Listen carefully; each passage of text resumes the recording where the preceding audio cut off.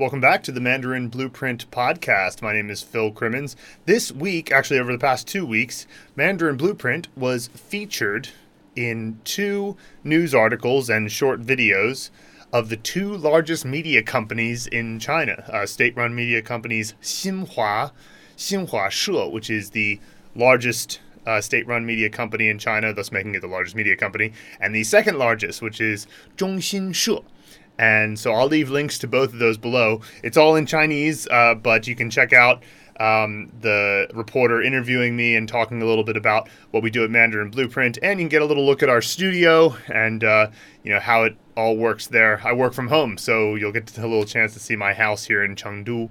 And if you have any feedback for us on that, we would love to hear it. And of course, things like that, share them on Facebook and stuff. Share them around, because we like people to see that what we're doing here is not just getting the attention of people who want to learn Chinese, but Chinese people as well. They find it to be quite an interesting thing that we're doing over here because, of course, from their perspective, they're like, shouldn't it be a Chinese teacher, a Chinese national who teaches Chinese? And we're like, well, of course, that's always great for when you already have a good foundation, but for the foundation building at the moment, as many of you know, as longtime listeners to Mandarin Blueprint, unfortunately, it's not usually like that when it comes to the teachers in the country. Their methods for teaching are based on how they teach children, and of course how you teach children Chinese when you're in school and in a school system is very different from how you might teach an adult foreigner. So hopefully you'll find those 2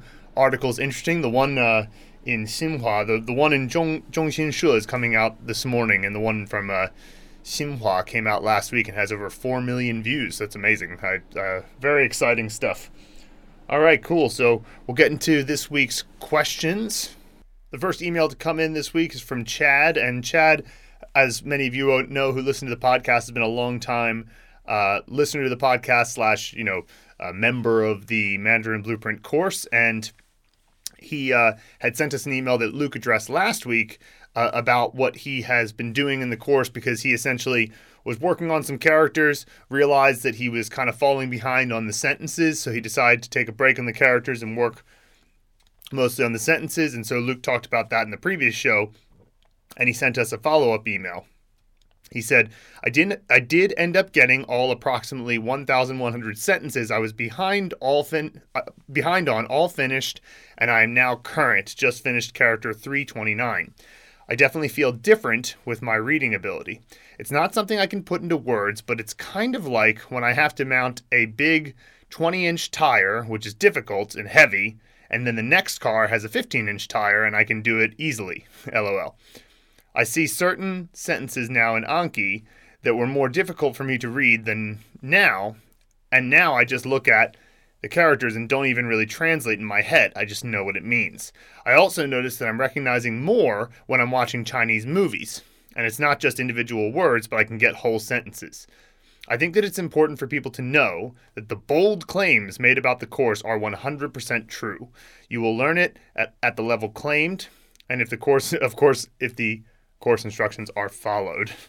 I went from 0 Chinese on January 19th of this year to where I am now at a pace I'm comfortable with. So there's a couple things I'd like to mention here. First of all, Chad's really getting across a good point. It's a good metaphor. He works in a mechanic shop, so talking about the tire, the 20-inch tire versus the 15-inch tire, there's definitely something to be said for the effort that you put in the early days. If it's more, sort of conscious and intentful and sort of the kind of thing where you're spending a good amount of time on each individual sentence, it does pay off because, eventually you see sentences that are either simpler or that are in the same structure, and suddenly it's like that 15-inch tire. Whereas if you just started with the 15-inch tire right from the beginning, that might seem hard, but it's all relative. It's all the valence that you put on the difficulty. So sure, we're all going to have those moments of feeling like, this is really tough at the moment, but amazingly, what can happen is that if you just sort of immerse yourself in that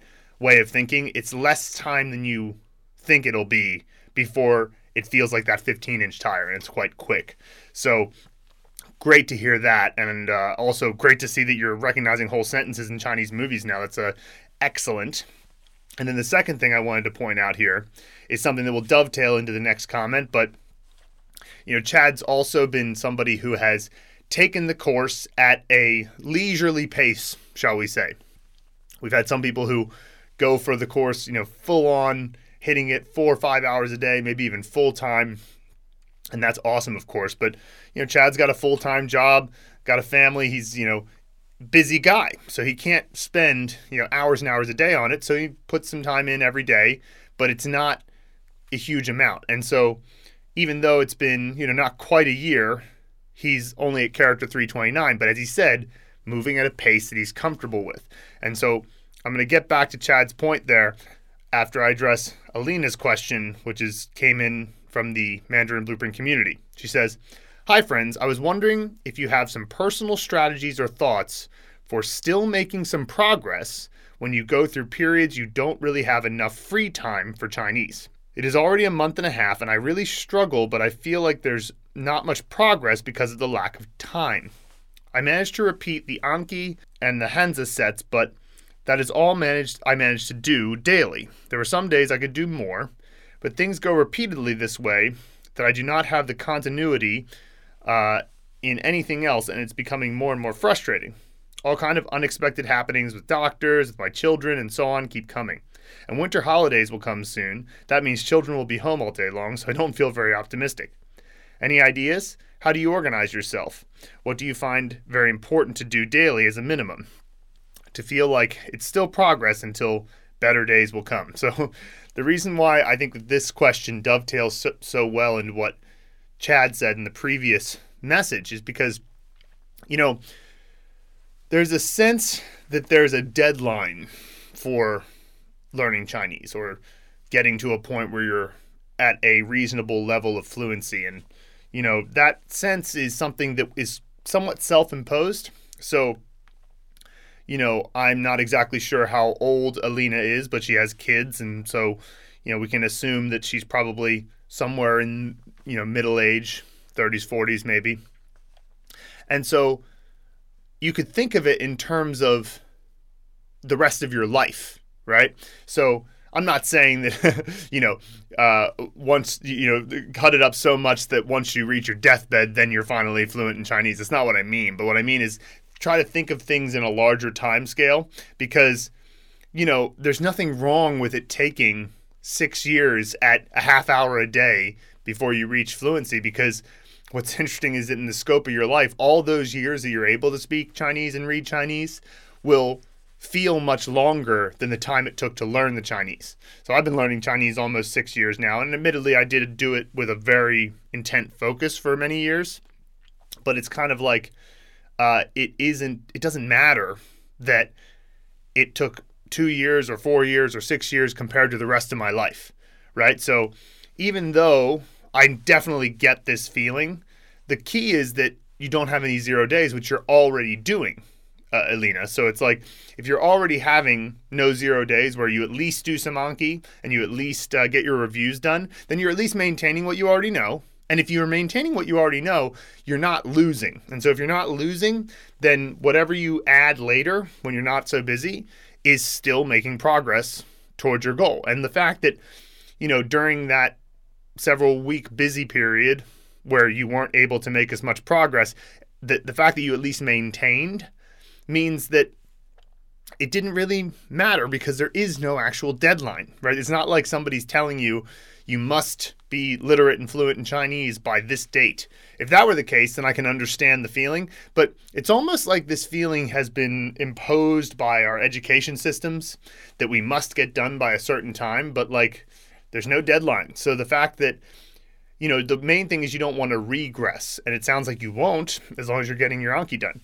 Now, that said, Anki is particularly good for these moments in your day that are sort of these cracks in your day. It's like, okay, you took the kids to school and you have a moment in the car before you have to leave to get back to the next thing that you're doing. And so you got 5 minutes, so you pick up Anki and do a few cards. That's one of those things that's great for those moments in the day. You decide, okay, I'm going to get up 10 minutes earlier so that I can watch at least 1 or 2 videos. 10 minutes isn't so much that you're going to lose too much sleep. But it's enough time that you get that little bit extra time for a video. And then again, if you just combine those little ways of fitting it in with the recognition that there is no deadline and it's fine if it takes you 10 years to learn Chinese, then that can kind of like take the pressure off, and then you can just fit it into the cracks of your day. And also, it's somewhat of a short-term feeling because I'm sure that you'll go through the holidays and things will calm down a bit, and then you'll have more time. So that would be my suggestion. And part of the reason it dovetails so well into what Chad's doing is that Chad is totally comfortable with taking it at the pace he's taking it. There are people who in the same amount of time that Chad's been on the course have, learned maybe 3 or 4 times as much content, but it doesn't matter to Chad. Chad's not worried about that because he's just like, I'm just learning Chinese at my pace that's right for me. And there's no need to compare yourself to who somebody else is. Just compare yourself to where you are. How am I now versus how am I in the past? That's all that matters. And the fact that you're maintaining is good enough for now. But great question. And I just want to empathize with that feeling of like, I wish I was making more progress. But remember, that standard is somewhat self-imposed and you can always rejigger that standard. That's the sort of, I guess you could say, the more compassionate side of the Tao of habits, as it were, which is a blog post I'm going to release soon called the Tao of Habits. And the compassionate side's all about like, hey, as long as you're maintaining and you're doing something every day, then you're moving towards your goal to some degree. And also maintaining your current knowledge is a form of progress because you're solidifying it so that when new content comes in that contains the new material plus the material you already know, the material you already know aspect to it is even stronger, which makes learning the new material easier. So there is a form of progress there as well. So I hope that helps take a little bit of the pressure off, Alina. Next, we have an email from Carla Sanders. She says, I'm loving this new approach. I've been hacking away at learning Mandarin on my own with occasional help from Chinese friends for about 4 years with minimal progress. They tell me my pronunciation is good, one helpful thing about having Chinese friends to listen to, but I've really struggled with vocab.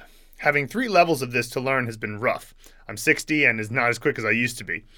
I'm so happy to have a way to integrate tones, characters, and pinyin together. I read Moonwalking with Einstein several years ago and have used some of the memory palace techniques for other things, but I never would have thought to use it in this way. Thank you. I also love how linear your approach is. I'm done with hop, skipping, and jumping through video-based programs trying to figure out where the heck I am. One question, I used the Kajabi app for the pronunciation part of the program and it was fine, but nothing seems to load when I click the mastery programs. And of course, that's something that has come up a lot. Apologies to everybody who's trying to use the Kajabi app on the foundation course. To me, it's frustrating that they haven't figured this out yet because it's been out for over a month and the foundation course just doesn't load on their app. As I mentioned before, we jumped the gun a little bit on sending out the announcement about that. We shouldn't have probably said anything until we were sure it worked. But the Kajabi app, Kajabi is the platform that we host the course on. They released an app so that you could more easily use any course that's on their platform. But our foundation course is so big that it doesn't load. And so, we've messaged them. Some of our students have messaged them, and so far they haven't fixed it. It's one of the frustrating things about having obviously having a third-party app like Kajabi help us upload our video course is hugely helpful. But one of the disadvantages of not having it in your own shop is that when something like this happens, we don't have the means to just go and fix it. We have to rely on this third party. And so, luckily, though, it still works fine on the website and on your desktop. So, you can use it there. And as for Carla's, comments here, Moonwalking with Einstein is a great book by Joshua Foer, if you haven't heard of it. And it's basically about how to use the memory techniques of the great world memory champions. And so that's essentially some of the base level techniques that we use when we teach characters. And so I'm glad to hear that Carla, from that particular lens, sees the value of the Hanzi movie method. That's great to see. Next, we have from Adam Cardellini in the community. He says, "G'day, folks. I am slowly getting through the early stages of the Mandarin Blueprint method and have accumulated a few words made up of 2 characters. For example, de hua. I have associated these with an image as suggested, but they just aren't sticking. I found it difficult to pick an image for these, and I don't feel that I'm doing a good job at associating the characters and words. I would love to hear how you've been approaching the word reviews. What have you found works for you? It's frustrating because despite finding the single character process very successful, I have a stack of word reviews in my Anki deck that I stare at blankly and repeat 10 times before I can mark as good for the day. Cheers, Adam. So first of all, there were a couple people who replied to Adam in the on the community with great answers, including Ija, but I'll take a crack at giving these some answers as well. So you can bear this in mind, Adam. So one thing is that phase 2 of the course, it's almost like a honeymoon period with words. Like, we're not saying that this is the end all and be all with words. As a matter of fact, once you get into more sentences, that's when words really start to make more sense. We're just trying to say, like, hey, here's an idea of how you can put words together. And de hua is indeed a very common phrasal grammatical pattern. 来中国的话一定要去长城. So like if you come to China, you have to go to the Great Wall. Like, that would be a way you would use de hua. But that's kind of a grammatical structure, so it's one of the rare instances of something super abstract. We're usually the vocab cards, the way they work well is if you have an image for something like 桌子, which is just table, and you pick your favorite table, or you pick like Arthur's Round Table or something, and then you go, okay, that is going to be my image for 桌子, because that's a real object. But when it's something like this is a grammatical particle that essentially means if, it's like, okay, I can understand why that would be a little bit tough to come up with something. However, you can think about things. Now, it's gonna get personal, of course, but like, take something like, when I see the word if, I think of a comedy special. It was almost like a comedy special / lecture by Demetri Martin called If I, and it's all about 5 different meanings of if, and how his weird brain interprets that, and it was sort of a fun little interesting comedy special / lecture. And I could just imagine Demetri Martin with maybe something that he did in that special, or just a shirt that says, wearing a shirt of his that just says if, and that could be my image for de hua. Because even though it might seem like that has nothing to do with the Chinese sort of definition of a grammatical particle you'll use in a sentence, it is a personal connection to me and my memories, right? So in the same way that everything with the Hanzi movie method is surrounding your personal experiences, don't forget that you have so many personal experiences that you can tap that could potentially create a stronger, like you already have a strong memory of something, you're just trying to tie in de hua to that. But to the point that Ija made in her response, she said you're going to get more of a sense of many of the abstract meanings of words when you see them in larger contexts. So, when you see something in a larger context and have more abstract words in the context of a sentence or a paragraph or a larger story, that's when you're really going to start to get them. So, these images to apply to 2 character or 3 or 4 character words, the reason we do it is because you're not ready to have larger context yet, so we might as well try to find some context from your past personal experience. But it's not like you have to do this forever. As a matter of fact, when you get to the intermediate course, we drop the vocab word reviews completely, because you have enough foundational knowledge to be able to learn all new vocabulary in context right from the jump. And so I would say that if you're having trouble with it and you want to just keep the word reviews suspended for a bit, that's fine. If you realize that there's any particular word that's kind of abstract or giving you trouble, that's fine to leave out as well. And the main thing is, if you're finding something that you struggle with, make sure that you remember you got to protect how you feel about your study. And if your study feels if it starts to feel like a burden, then it's important to move on to the next thing and just suspend it, leave it out, whatever you have to do. So hopefully that'll be helpful and give you some new ways to think about it, Adam. Next, we have some comments from J.A. in the Mandarin Blueprint community. He left a couple of comments, and let's see what he said here. He says, the first comment, so this was in a question about the HSK, and so he has some questions about the HSK, and it was an interesting sort of series of comments to go through. So he asks, is there noted anywhere any correlation between the Mandarin Blueprint method and the HSK? I believe long-term plans are to get the course lessons all the way through the HSK 5 or 6, but I'd be interested if there's any intermediate checkpoints. For example, once you're through MBM level X, you should be able to pass HSK Y. I trust that OCLO, Optimal Character Learning Order, is the better order, and the Mandarin Blueprint method is the best method for learning spoken Mandarin. Nor am I planning on taking the HSK. I'm mostly just curious, but it would be useful for calibrating any outside reading, like graded readers, the chairman's bow, and such. And I mentioned that after the intermediate course is finished, the HSK 1, 2, 3, and 4 for sure you'll be able to pass easily. As a matter of fact, I'd even think that you might even be able to pass the HSK 5. It's hard to say because the HSK 5 definitely does have some vocabulary that you won't know by the end of the intermediate course, but your grammar and understanding of sentence flow and understanding of characters will be so strong that you might still even be able to pass it. It's hard to say, but I answered by being like, well, the HSKs 1, 2, and 3 aren't really worth taking as a test for the simple reason that they're like, the HSK 1, 2, and 3 aren't going to impress anybody on a resume. Let's put it that way. It's like maybe it's good as a checkpoint for yourself, but Jay is saying, well, I don't want to take the HSKs. I just want to know as a barometer. And that's when it's like, well, for me, if you're not going to take the HSKs, then ignore them. Like, they're not a good metric for figuring out where to go. Now, it's like other people do. So, like, Chairman's Bow will categorize things by HSK, and so it might be easier.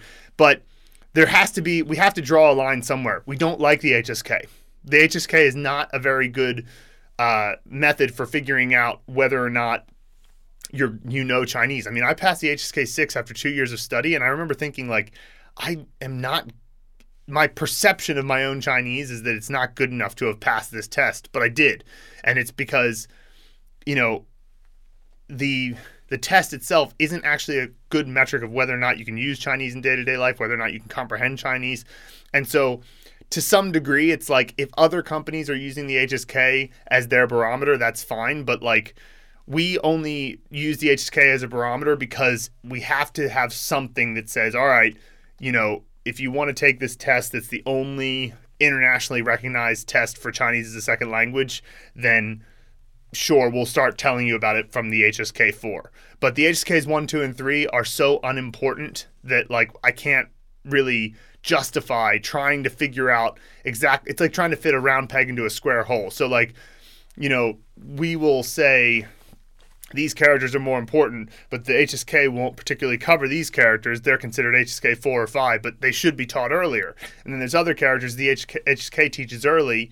There's no need to learn so early. You can learn them later. And so it's kind of like that one particularly the second one. So there are times where it's like, well, we didn't introduce this HSK2 word until much later because it should never have been in HSK2 in the first place. And we're not going to try to fit this word in early because it's not the right time to see it. You should see it later. And so you can imagine that if we're trying to make the HSK, work for the Mandarin Blueprint method, we're going to have to change the method to the point where it stops being as good.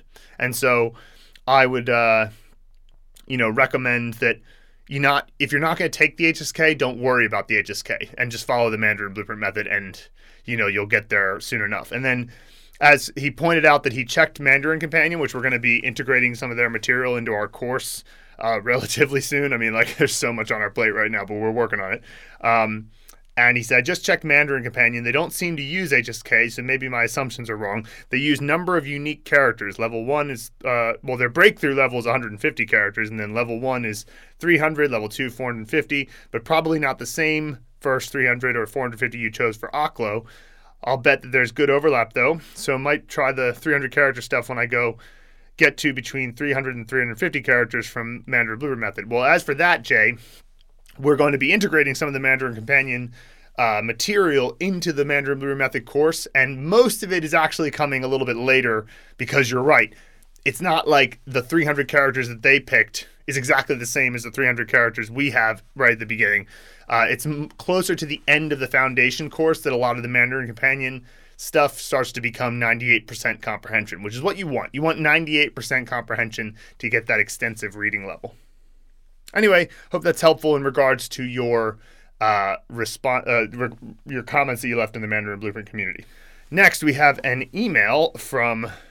Sorry, this is not an email. This is a comment on Make a Movie for Sure from George. He had asked a question that I realized that I must not have answered correctly. So he wanted to reframe his question. His original question was, where does the I go in the sound for sh? So like if you have sh, we say that it is an SH initial with no final.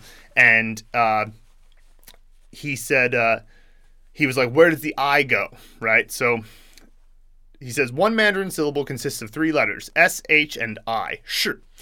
The same syllable may also be described as consisting of an initial, tone, and final. In this instance, we are concerned with only the initial and the final. We won't consider the tone. That's fine. Together, the initial and the final constitute the full and complete pinyin syllable as expressed by letters from the Roman alphabet. So this is the part that is not actually correct. So he said, the initial and final constitute the full and complete pinyin syllable as expressed by the letters of the Roman alphabet. So the Roman alphabet, going back to that square peg round hole idea, when they made the pinyin, one of the rules they made for themselves was we must have a vowel, at least one vowel, in every single syllable. Now, this was a particular problem for the 7 syllables that we call the fake I, which are zh, ch, sh, zh, z, ts, s. Those 7 syllables don't really have a correlating Roman alphabet vowel, right? And so there's only 5 vowels, and so think about what they are. A, well, that already has a pronunciation with those 7 initials. Sha, for example. Okay. E, also, shu, that's a syllable already. Taken. I, not taken. O, not taken. U, taken. So you basically have a choice between I and O as your vowel for but can you imagine how we would respond if sh was spelled SHO or zh was spelled ZHO? Of the two, I is the more logical choice, but it's not like it represents real sound. So it's not actually true what George said here about together the initial and final constitute the full and complete pinyin syllable. Well, no, because I is not representative of anything, really. It's just representative of the fact that they said we must have a vowel in every single pinyin syllable. So this is really the root of the problem, but I'll continue. The webpage of Make a Movie for Sure states that this is the character for time, states that the pinyin syllable sh consists of the initial sh, and that goes on to say that the final of the sh syllable is null. And that's correct, because again, it does not represent anything, any sound. So it's an empty set. And empty sets take place in your childhood home. In the case of the pinyin syllable sh, a final syllable of null would not contain I. Yes, it does, because that's the rule in pinyin, basically. So essentially, the writer's opinion, another way you could frame the rule is, what do you do with these 7 syllables? What do you do with them if you have no final? Well, you add an I. I equals null. So like in the case of these 7 syllables, it doesn't equal null for the I that is pronounced like E. Like, for example, T-I is T. Then it's not a null final there, but in the case of sh, the I is representative of null. So basically, why does that vanish? Well, I've pretty much successfully explained it at this point, so that's why. Just basically those 7 syllables are an exception. That's why we call them the fake I. Next, a comment from Ellery Hall on New Vocabulary Unlocked for 对面. There's a sentence here. The sentence is 你对面是个美女. He says, why doesn't the first sentence use 在 instead of 是? So the sentence is, translated literally, is you, opposite side, is a beautiful woman. And so, 对面 in this case is, and this is the word that's being taught, in this case is a noun, which is saying opposite from you. So it could be, across from you in a room. It could be across the street. Point is, it's just on the opposite side. And so because it's a noun, it is the opposite side. And it could be, in the case of this case, it's your opposite side because it says 你对面. So it's a noun. So in the same way I can say tea is a drink. You can say noun is noun. So the noun is the place opposite you. What is it? It's a beautiful woman, right? And you could say, in English, we'd express that as there is a beautiful woman opposite you. That's where she's located, right? But in Chinese, they conceptualize it as what is the opposite of you? What is opposite of you? Is it a store? Is it a camera? Is it a beautiful woman? Is it a microphone? What is opposite you? And that is, when you think of it in the context of just like noun is noun, tea is a drink, then it is actually easy to understand. It's just that we don't usually frame it that way in English. But again, this is why learning a second language is quite useful, because there's nothing conceptually wrong with the way Chinese breaks it down. Because, hey, you can always say a noun is a noun. A noun is another noun. So, yeah. Hopefully that helps. John Grist on Make a Movie for C. He notes that the title has all the information except the meaning. For example, we'll say level 8, character number 60, and then we'll have the character she and the pinyin XI second tone. And he says, could the meaning be added? So first of all, there's two answers to this. One is, if you're learning through the Anki cards, you should know how to type the character and then find the character. So if you type in XI, you should be able to find the character from your pinyin keyboard. And if you have a Windows machine, you can download Sohu, S-O-H-U. I believe it's Sohu. Yeah, Sohu, which is a keyboard for typing pinyin. And if you have a Mac, it's native. You just go to keyboard settings and add language, and you can add pinyin, and then you can type. And you want to get to doing this as early as possible. You want to start typing in pinyin as early as possible so that you can start typing messages to your Chinese friends as soon as possible. And you could say that if we put the meaning in there, then it would be easier to search for the meaning, but we want you to be able to find the characters by searching the character. So that's one aspect to it. And then the second aspect to it is that, there's certain decisions you have to make when you're doing a project like ours with limited time and resources. And, the further along we get in the course, if we make a change like that, it means we have to change that across the entire course, which is, hours and hours of labor for our assistant, where they could be doing something else, because they're always doing something, right, to make the course better. And that, to me, is it's such a marginal difference that it doesn't seem like it's worth it when there's actually a benefit to not putting it there. Like, the benefit to not putting it there is that it forces you, if you want to search the course for the character you're looking for, that you have to type the character, which at character 60 might seem hard, but it's not going to be hard once you get even a little bit further in the course. So as much as I appreciate anybody asking us for ways that we can make the course a little bit more user-friendly, sometimes if there's a little bit of a challenge, that challenge encourages you, just like Chad was saying earlier with the 20-inch tire versus the 15-inch tire. By making this a 20-inch tire here and saying, make it a little bit harder for you to search, it forces you to therefore use the pinyin keyboard, which is something you should be practicing. So that's what I would say around that. John Grist again on Make a Movie for Shao. The scene could be in a kitchen, bathroom, bedroom, or outside set. Well, it should be theoretically in the kitchen because it's its second tone, Shao. Would it be better to tie into the kitchen, filling a teapot with the dropper, right? Because we have the dropper and the what is called the wrap component. Looking for a spoon in the drawer or making a Mexican wrap on the kitchen table. Well, you go in the kitchen because it's second tone. It's not like you choose the kitchen because you want to use the things that come with the kitchen.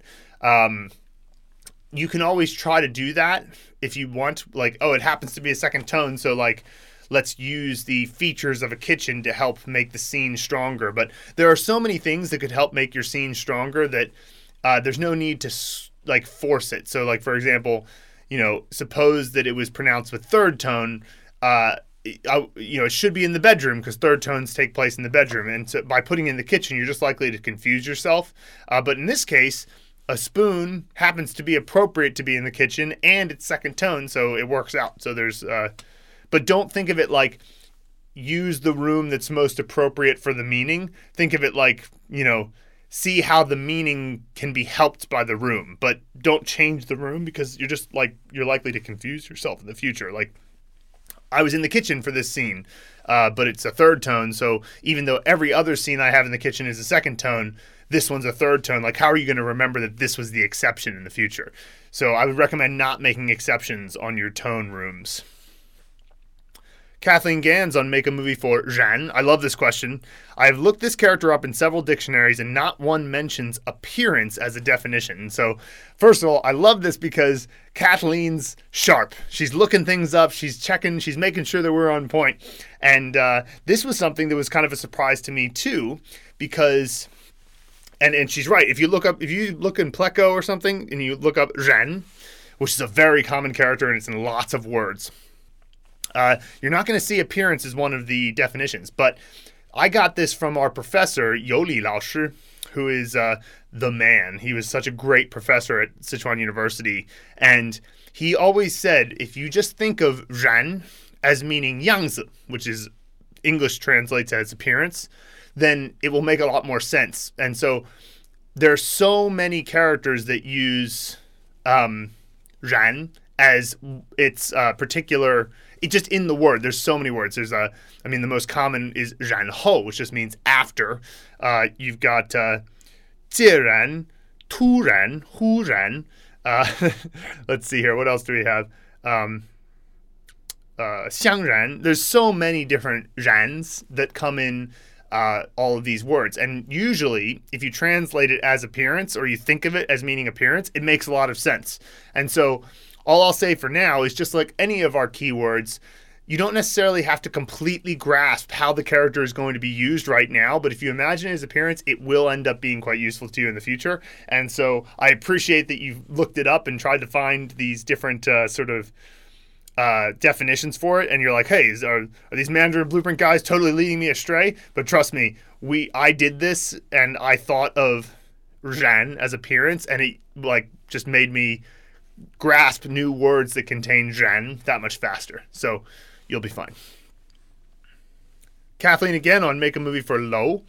She says a lot of these YouTube links are broken. Would it be possible going forward to name the podcast number and the timestamp? Oh, okay. Well, I didn't realize that a lot of the links were broken. I'm going to have to look into how our assistant is finding and making the links, because that's a problem. So sorry about that. Hopefully we'll be able to fix that. That shouldn't be happening. Okay, Dan on Pick a Prop for, this is for Bao or Rap. He says, I missed when the prop was covered for, there's two versions of this prop. There's the one that's a little bit bigger and the one that's slightly cut off. The flashcard links back to this video, but there's no mention of it. It's the same thing. It's the same set of strokes. It just gets cut off a little earlier. So if you want, you could have like a cast or a Mexican rap or all these different types of raps and maybe make it something slightly different, but fundamentally it's the same strokes. It's just one of them gets cut off a little bit earlier. So that's all that is, Dan. All right, so this next one is a practical one that relates to how we're going to get you guys audio files. And so this one is a little bit of what the Chinese would say, tou teng, and it makes my head hurt because there's tech problems with it. So I'll explain. So Wilson Wynn on the lesson in the pronunciation mastery that talks about how we get you files for listening to the Pinyin finals. He says, I'm on the go and not always connected to the internet to access Google Drive files. Can you still provide the EPUB files as an offline option as well? The Google Slides audio files are also a bit difficult to maneuver on the phone. So here's the deal. I almost wish I had never heard of what an EPUB file was, because I knew about them, and because I had a Mac, I never knew that there was a problem with using EPUB files on a Windows machine, which apparently it's like Windows doesn't want to use EPUB files because they're too easily shareable. So I'd made the suggestion ages ago to use these EPUB files, not knowing that there was a problem there. Then I thought, okay, Google Drive and Google Slides now adds the ability to put audio in their files, and it has a make available offline option.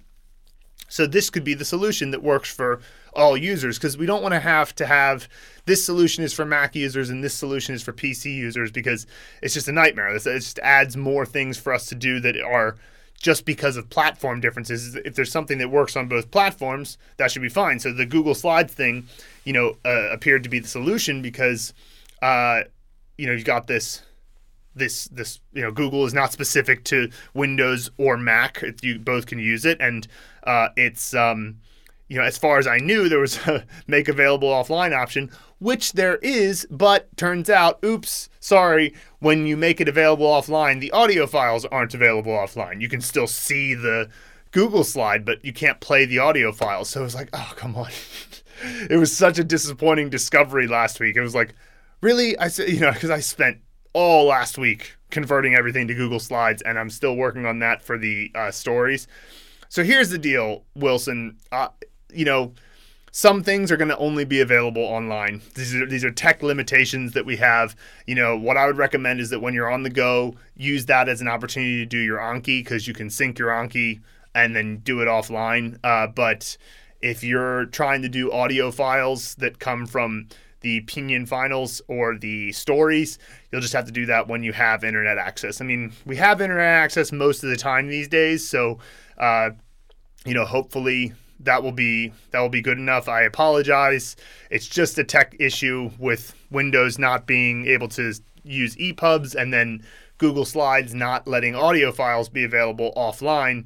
So unfortunately, it's just, I don't know a solution. If anybody out there knows of a solution, I'm certainly more than happy to hear it, but this one has been driving us nuts because we're just trying to give you guys audio files in a convenient way, and it looks like Google Slide is the only one that's going to work for both platforms, but unfortunately it's only going to be available online. So that's the current situation at the moment. I apologize for the inconvenience, but in the same breath, Mandarin Blueprint Method is not lacking in things to do. So, while this particular thing that you can do is only available when you're online, I mean, there are other things you can do, namely Anki, that you can do offline.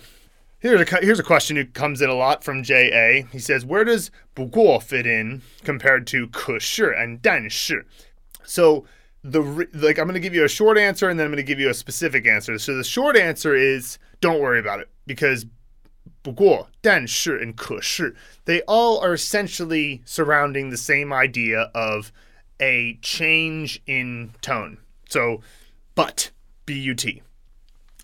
但是 and 可是 are barely different at all. 但是 is technically a little bit more formal, but you can totally say 但是 in spoken Chinese. 不过 does have a little bit more of a tone of there's this situation, which is one way, but there's this other situation that's another way. He's feeling better, but his appetite's not back. He's a sick, somebody who's been feeling sick, and so it's he's feeling a bit better, but his appetite's still no good. Okay, you might use 不过 there because you're kind of saying there's this one thing, but then there's this other thing. And 但是 and 可是 don't really necessarily have that. You could use 但是 there, but 不过 is a little bit more focused on that. But the thing about that is your language module will pick up on this, and you'll tend to want to use 但是 and 可是 and 不过 in the right place. And so that's why I say don't worry about it, because the more input that you get, you'll just know this doesn't feel right to use 不过. I'm going to use 可是 here. And I know that sometimes you want the answer, but it's kind of just the answer is keep reading and keep getting comprehensible input, because then you'll just know. And so and one thing that's really important to remember on that too is that you never learned anything in English. I mean, maybe the occasional exception, but for the most part, in your native language, everything you learn and when you know how to use what word is all instinctual. You don't necessarily know the exact reason for when you use, however versus but or versus rather. It's like you just use them in whatever form feels appropriate, because the reason it feels appropriate is because you've heard it or comprehended it enough times that it just, it's correct, or that something's incorrect because you've never heard it that way. So that's my annoying but repetitive and correct advice on grammar. Fred Snyder on It's a Word for Zhong. Thanks for the answer, Phil. Many times I fell back on the same explanation when teaching my friends English. It just doesn't sound natural, or a native speaker wouldn't say it quite that way. A reminder that language is more art than science. Again, this is the same thing where I was kind of, I think that sentence was 他的名字中有个 E, which is just saying there's an E in that guy's name. And he was asking, why is the zhong there? And my answer was essentially like, it sounds weird if you don't put the zhong. And it's sort of saying it's somewhere within there, within the name is zhong.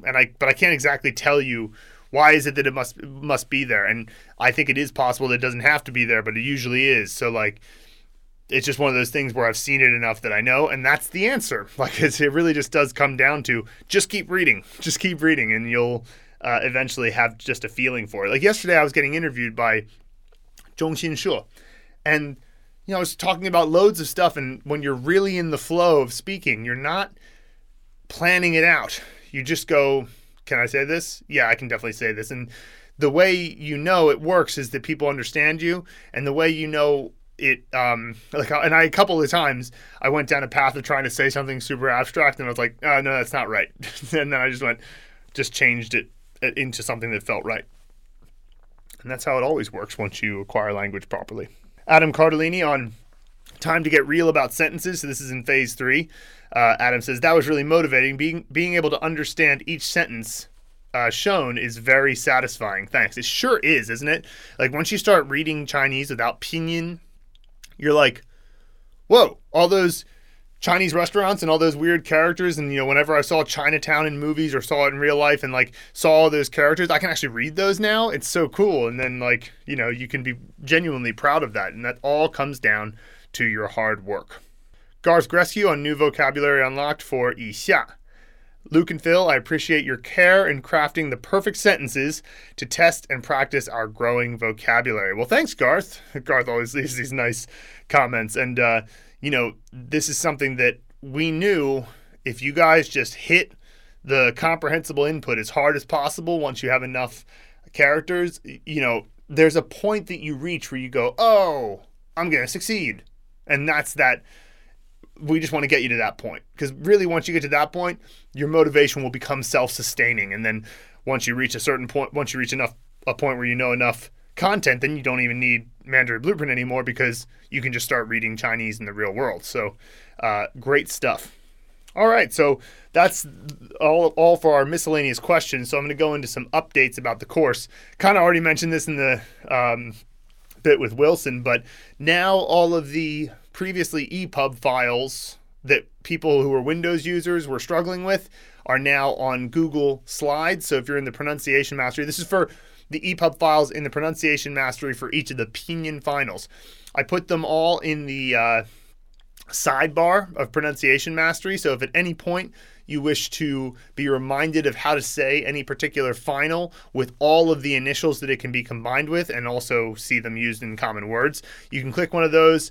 You'll need to be online, as we just discovered with Wilson. I thought that we'd be able to have them available offline as well, because Google Slides does have an option called Make Available Offline. But unfortunately, I discovered that after I had made all of them, of course, that when you make it available offline, it does allow you to see the slide and it does allow you to see everything in it, but you can't play the audio files. I was like, come on, Google. But, it is what it is. So you'll have to be online for it. But hey, there's a lot of stuff you can do with the Mandarin Blueprint method. So if you happen to have to be offline, there's still stuff that you can work on. And when you are online, you can get access to these shared Google Slides and play all the audio files regardless of whether you're a Windows user or a Mac user. So that is finally solved. I'm working on doing the same thing for the EPUB stories, because again, we don't just want Windows users to be unable to use this stuff. And so we're going to get those over onto Google Slides. And we're also, regarding the stories, We're going to change the way we approach them a little bit in phase 5 and like post phase 5.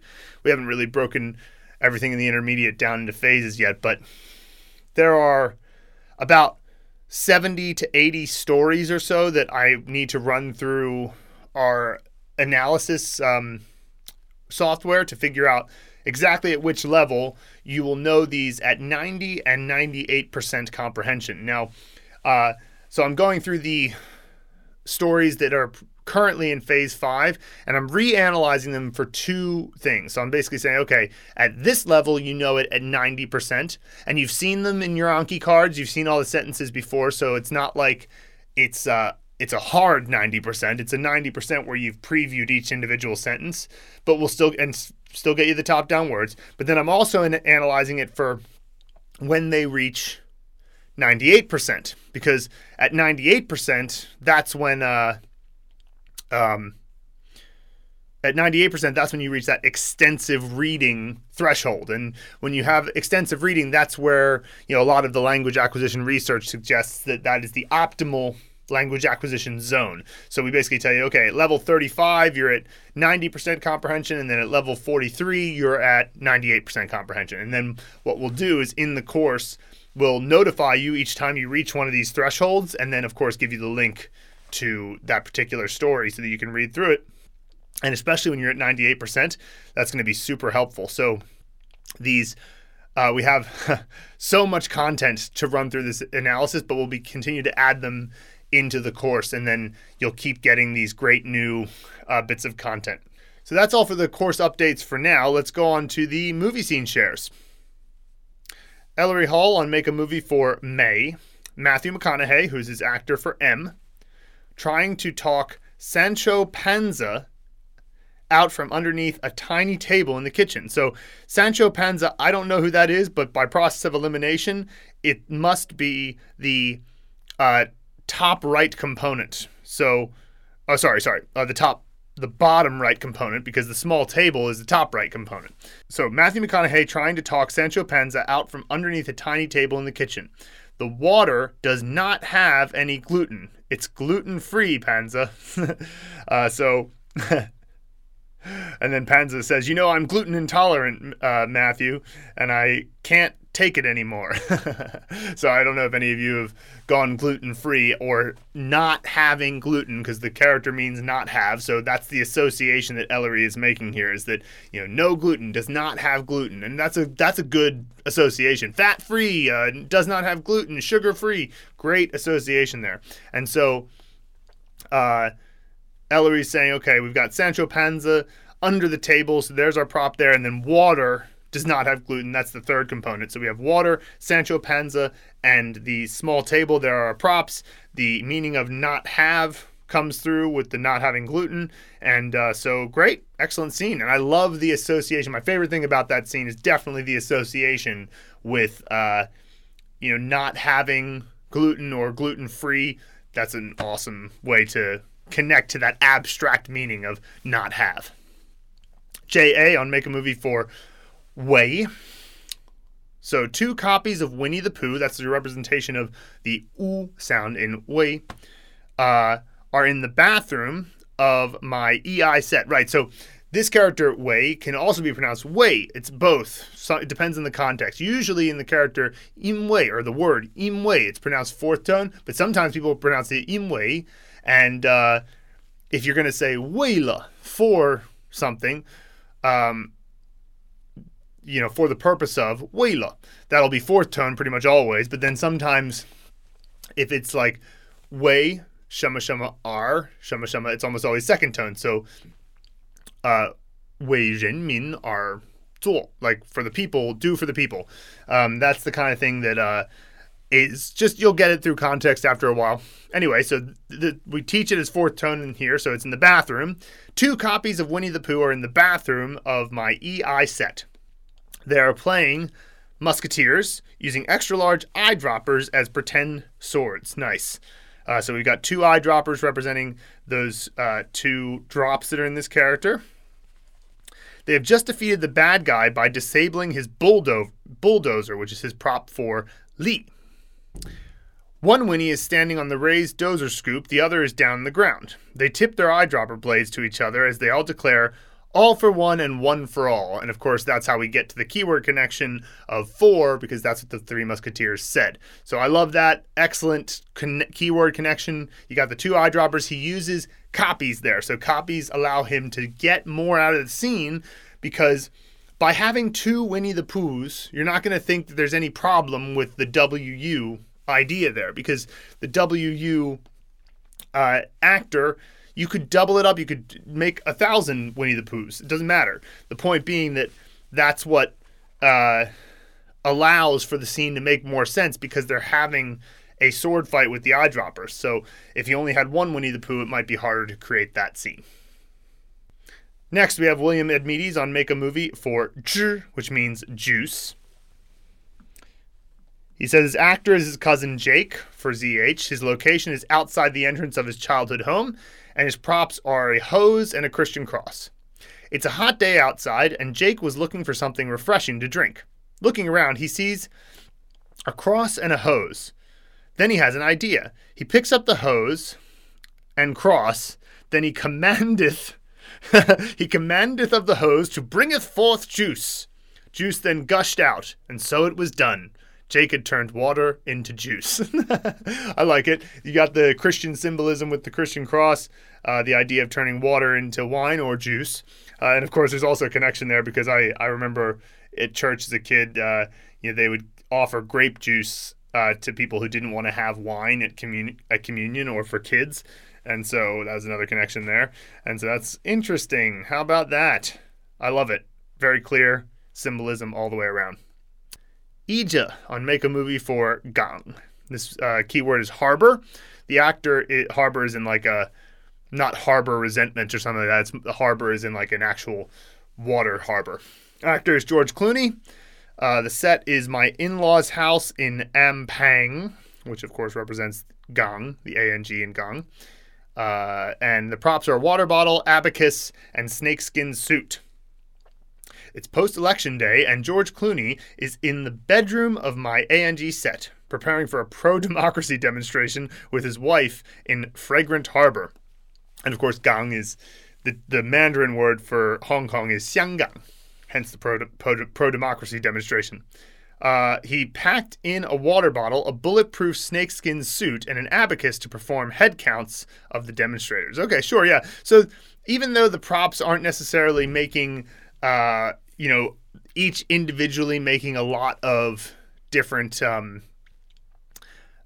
of like she's not using the water bottle very clearly, or the bulletproof snakeskin suit, or the abacus in like a very obvious way, like the snakeskin suit. Like, why should the snakeskin suit? I guess it's bulletproof, so she's saying, okay, it's bulletproof. And the water bottle could be water canyons, and the abacus is how they're doing the head counts. So, okay, never mind, I stand corrected. You could totally use all these in a way that makes sense logically. So, as usual, Ija's smashing it with these. Fantastic.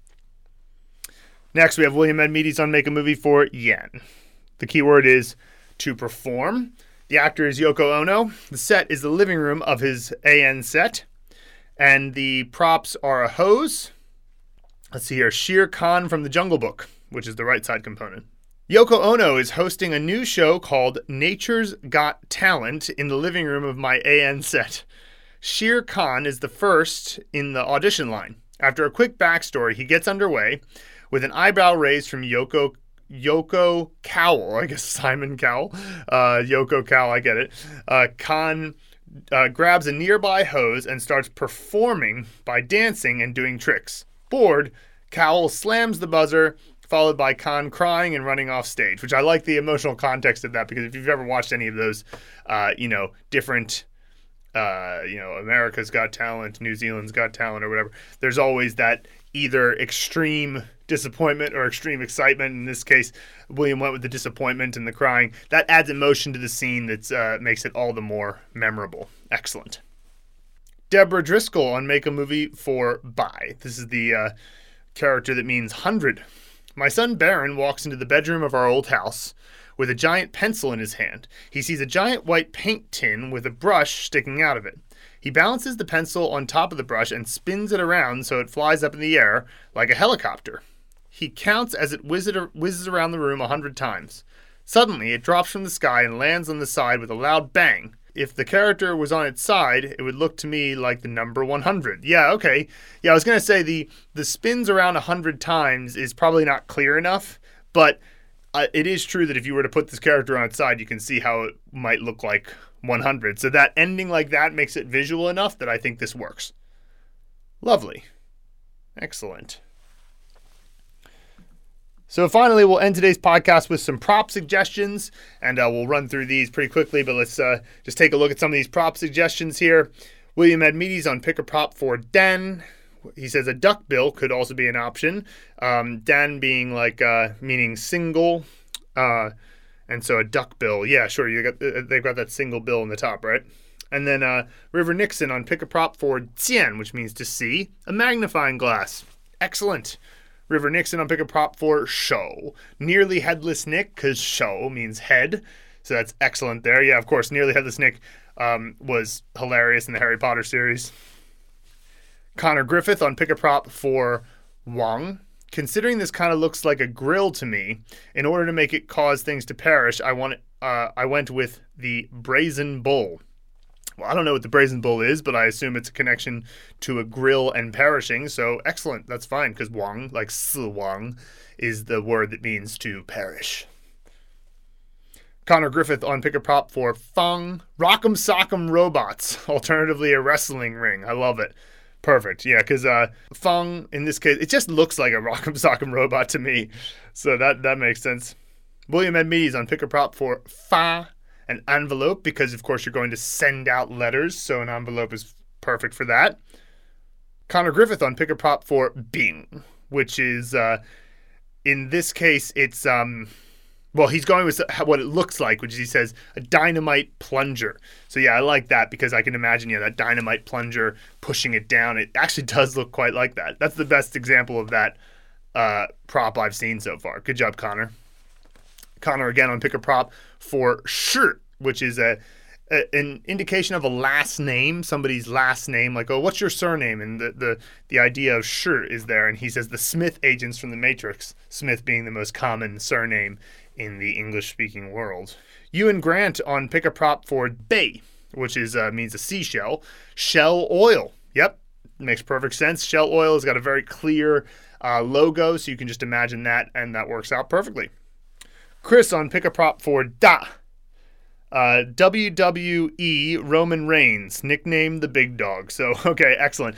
I was never a huge fan of like pro wrestling or any of that when I was a kid, but some of my friends were, and they were so into it. And so if you were into it and you can think of a WWE person who could serve as either an actor or a prop, they're great for it because they have such charismatic personalities, and they did such, sort of intense things with their body. And despite the pre-scripting of these things, it was still like what these guys had to do with their bodies was they're true feats of athleticism.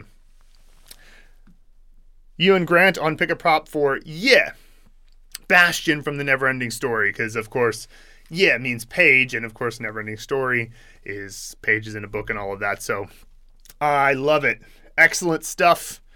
You guys, awesome suggestions this week. Great questions as usual. If you have any questions for us in the future, contact at mandarinblueprint.com. You're all excellent. I'm so happy to be able to do this every week with you guys, and we'll see you next week.